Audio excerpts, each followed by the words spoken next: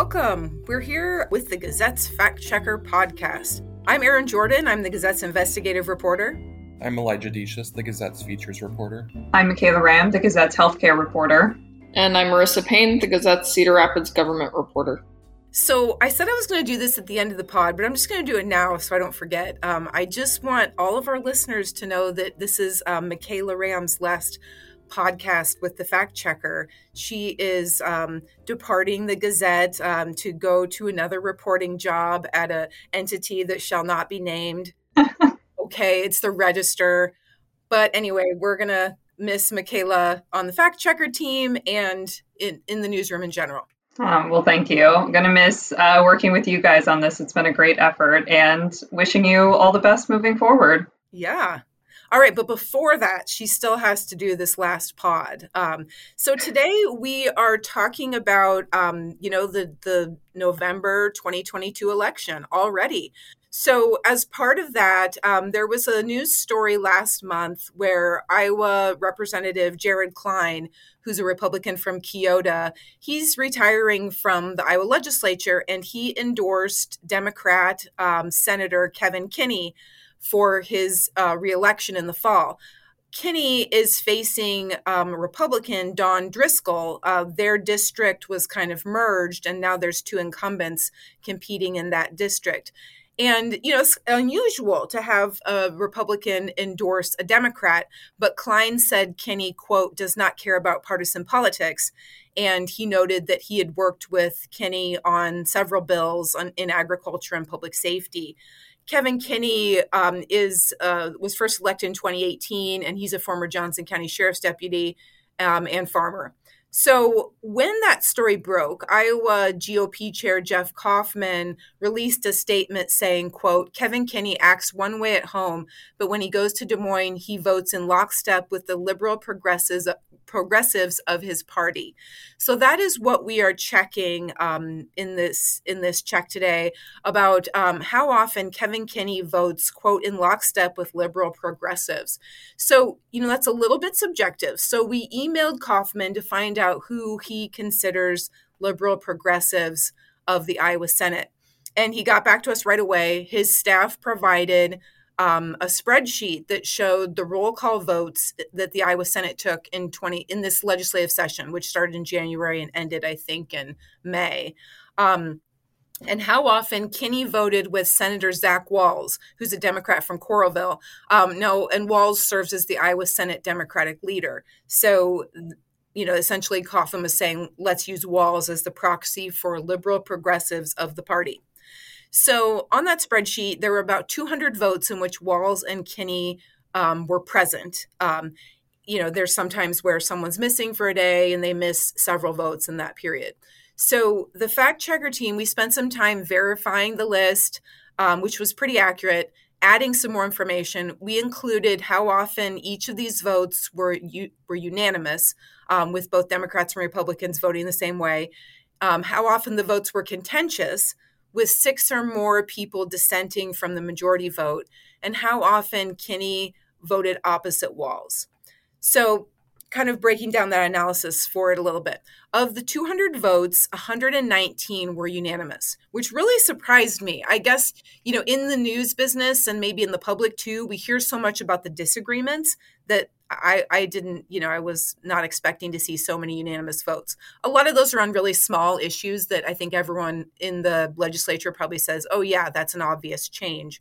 But anyway, so of about 80 non-unanimous votes, 50 were split or contentious. So again, that's kind of going on the benchmark of 6 or more senators voting in opposition. There were some votes where it might be like 48-1, and that's not unanimous, but it's pretty close to that.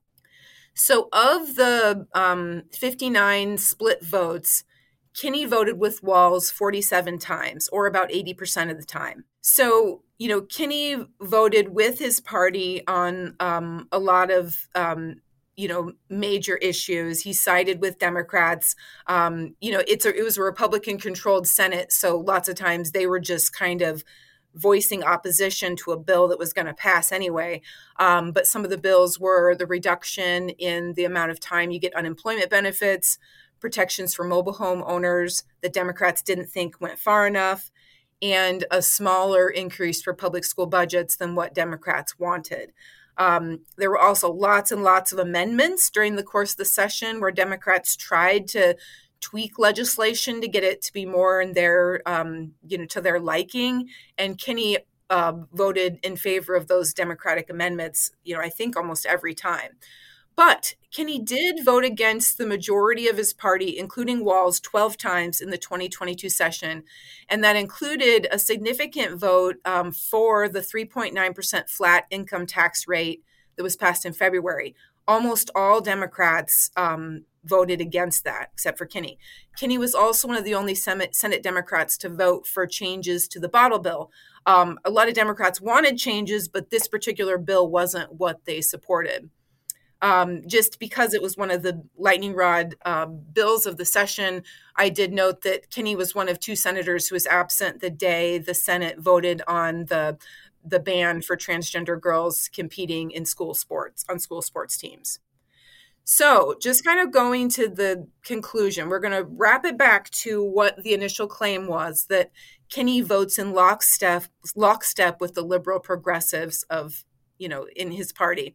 So I was kind of looking at that word lockstep, and there's a couple different definitions of it. But one talks about, it says mindlessly adhered to, a standard method or procedure that kind of minimizes individuality. It doesn't seem like Kenney's, votes really were mindless. He was mindlessly adhering to a Democratic mentality. But, it definitely was most of the votes, 80% of the contentious votes were along with this party. So I'm kind of landing on a B, but I definitely want to hear what the team thinks. Yeah, I think you did a really good job of breaking this down and getting a methodology and just a way to test this, first of all. I would agree with a B on this because 80%, I think that's 4 out of 5. He's voting with liberal progressives a lot of the time, but it's not nearly what I would consider lockstep. I would say a B is fair. It's fair.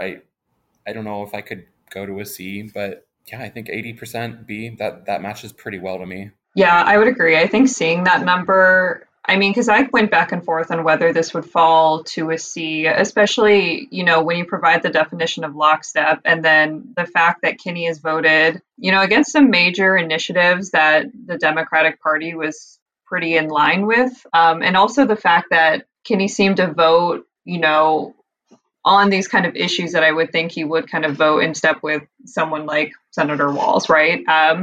But yeah, I don't know if it's enough to justify a downgrade to a C, especially when you point out that 80% figure. And I also agree to sort of the way that you've broken down these votes in this legislation. I think it's a good methodology. So nice work on that. Thanks.